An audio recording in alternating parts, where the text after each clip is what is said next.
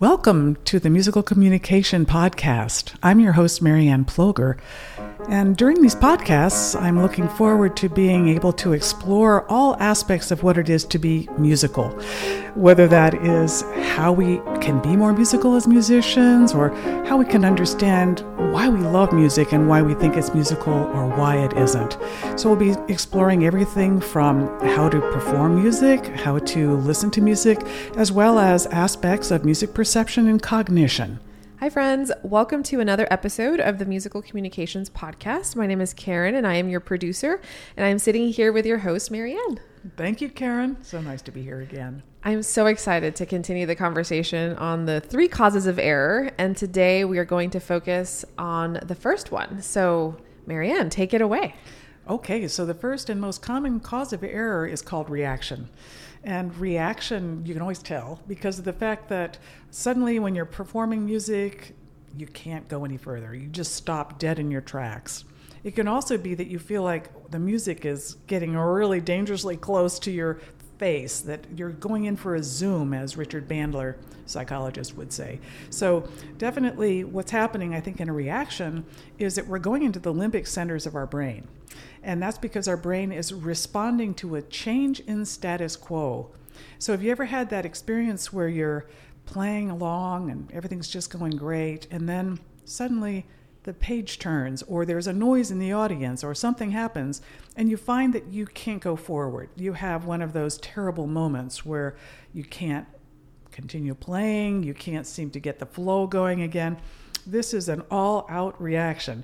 And what's happened, I think, is that probably our brain has perceived, because we're very sensitive, a change in the room, a change in the environment. It can be even, believe it or not, when you're playing in your music, a run, and all of a sudden it goes to an arpeggio in that piece you're sight reading. And so any kind of change, instrumentation, whatever, a draft, can cause us to go into reaction.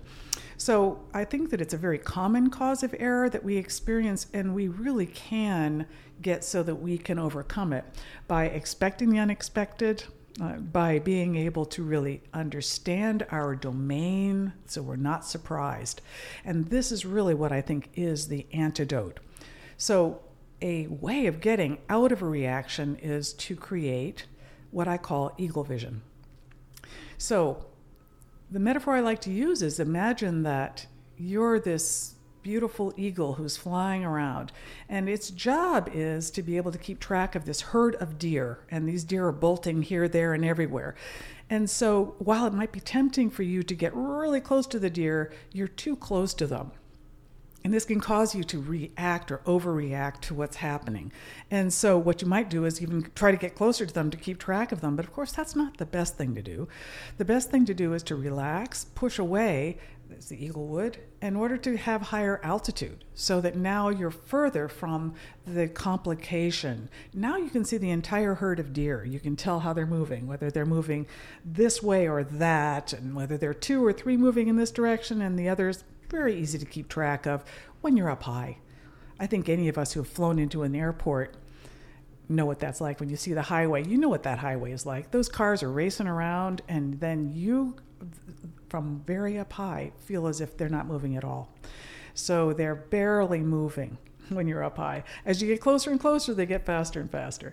So one of the things we want to do is to develop this ability, when things get complicated or when they're fast, to maintain our altitude, that is our cognitive altitude, as if you're way up high as an eagle and now can keep track of all of the elements. This gives us the ability to access, I believe, higher parts of our brain.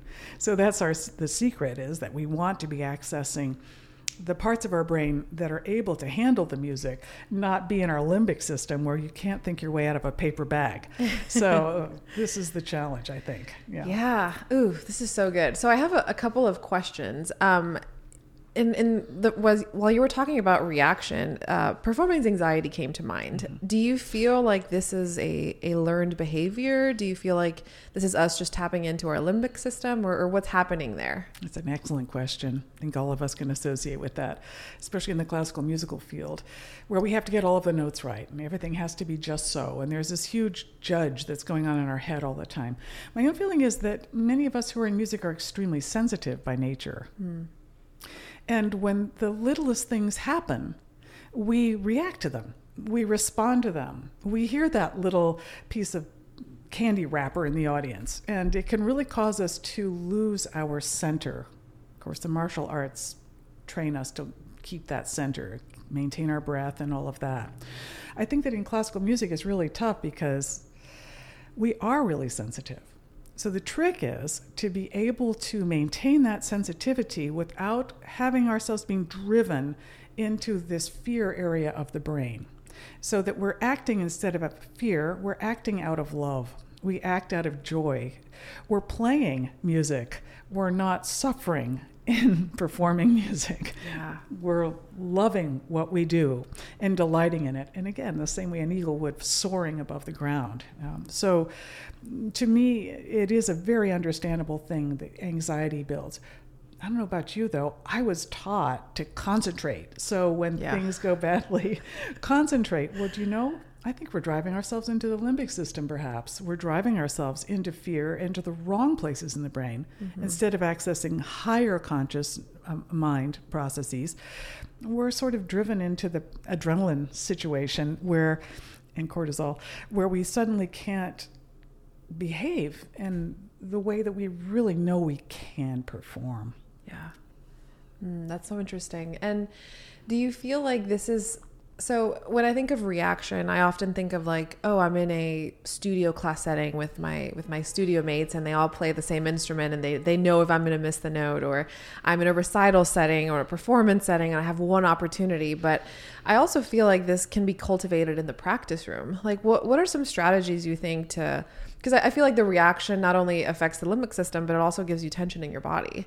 So how can we practice, like, when that happens, like getting out of it so that it doesn't happen in performance? That's an excellent question. I believe that the important thing is for us to know our domain. I would say by that I mean really you want to know what your instrument tends to do. You want to feel like you can handle whatever has happened through your preparation. But one of the things I learned from Mademoiselle Boulanger is we have to practice performing. That is, when we're on our own, a lot of times we think we're just going to practice, and we might be daydreaming when we're practicing or thinking of this and that. And then when we get on the stage, suddenly it's a change in status quo. So what Mademoiselle Boulanger would say is, no, we must practice in our mind, performing. And that when we play that Beethoven sonata, we should be imagining that we're performing under the most stressful circumstances and then become acclimatized to that.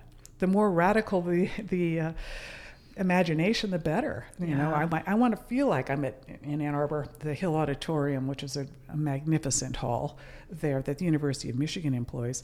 And when I'm on that stage with that piano, it can be cold. And yet the lights are glaring up. I can hardly see the audience. The more I practice in my imagination with a vivid image of that, the more I keep my breathing, the more I think, I want to move the audience to tears of joy and of just depth of feeling. So that's what my goal is. And so when I'm practicing, I'm actually practicing that mindset. Again, if I can imagine, what is it like for somebody to drop a giant purse on the floor during the performance? How would I react to that? I won't react. I might respond. I'll notice it, but it won't interfere with my joy of what I'm creating. I may hardly even notice it, and just in my soul, just sort of smile. Yeah. So it sounds like having the reactive side of our brain and body at bay will allow us to enter flow.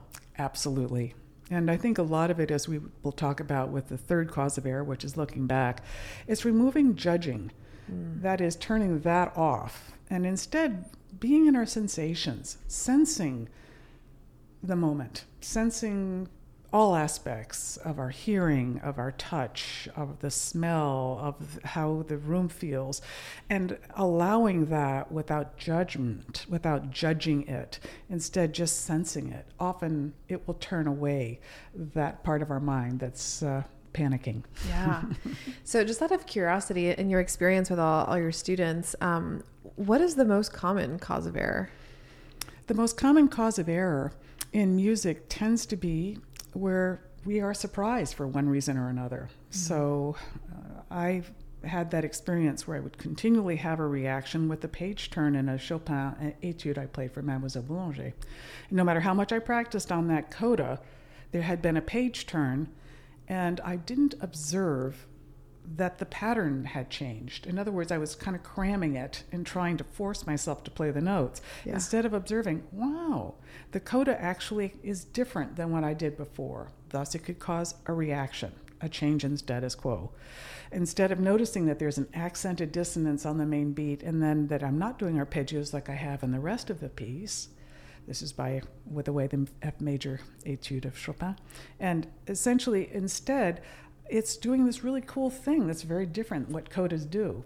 So instead of appreciating the difference and recognizing it and being able to already, in the correct way, understand that this is coming at the end, seeing the whole piece in eagle vision, if I react to that change, it's going to cause me consternation instead of delight.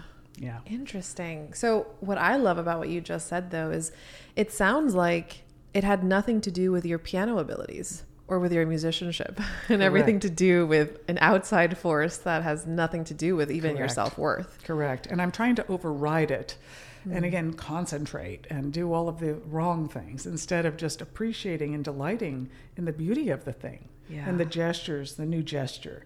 Instead, I'm treating it like, I can't play that. I'm never going to get that right. And of course, self-fulfilling prophecy. Instead of, again, just loving the difference in what's being expressed. Wow. I love this. So to kind of wrap up, what do you suggest as far as working on this? Like, what are some things that we can think about or implement in the practice room? I think that what is great, as I mentioned, is really being cognizant of all the elements in what we're playing and what they're meaning. I think that's a big secret. If you go to what the heck is this passage expressing, it takes us to a higher level instead of just let's get these notes right with the right fingers. Instead, it becomes what is this beautiful gesture? So I'm familiar with the domain of whatever I'm doing and embrace it.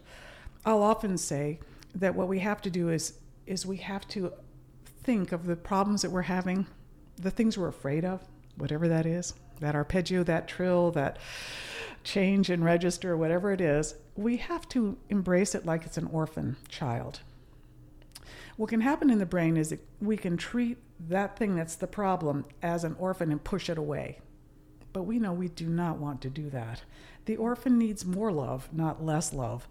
So until we can embrace it to the point where we can really enjoy it, like the race car driver really driving into that difficult turn in that race, we have to embrace that. We have to embrace what we would often push away. And you notice the pushing away, it's the eagle going up into eagle vision. And that's the kind of pushing away we want. We want to be able to have a better view of what's happening, and this will make it easier for us to overcome difficulties. Yeah.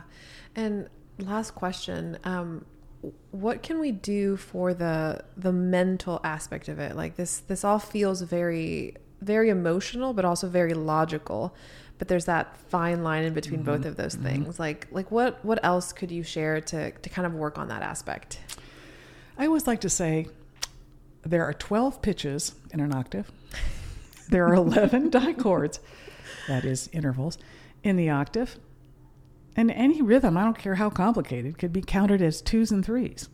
So ultimately is the idea, let's not get all excited about stuff here. That basically it's not that complicated.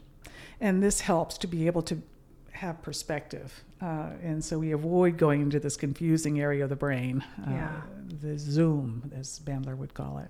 Yeah. Oh, love that so much. Well, thank you, Marianne, for this. This has been life-changing, as usual. If y'all are listening, feel free to give us a review on Apple Podcasts. That would mean so much so that the show shows up on everyone's radar as they're looking for musical podcasts. And as always, make sure to follow Marianne on Instagram at Marianne Ploger. And we also have a Facebook group as well that you are welcome to join. Thanks so much for listening.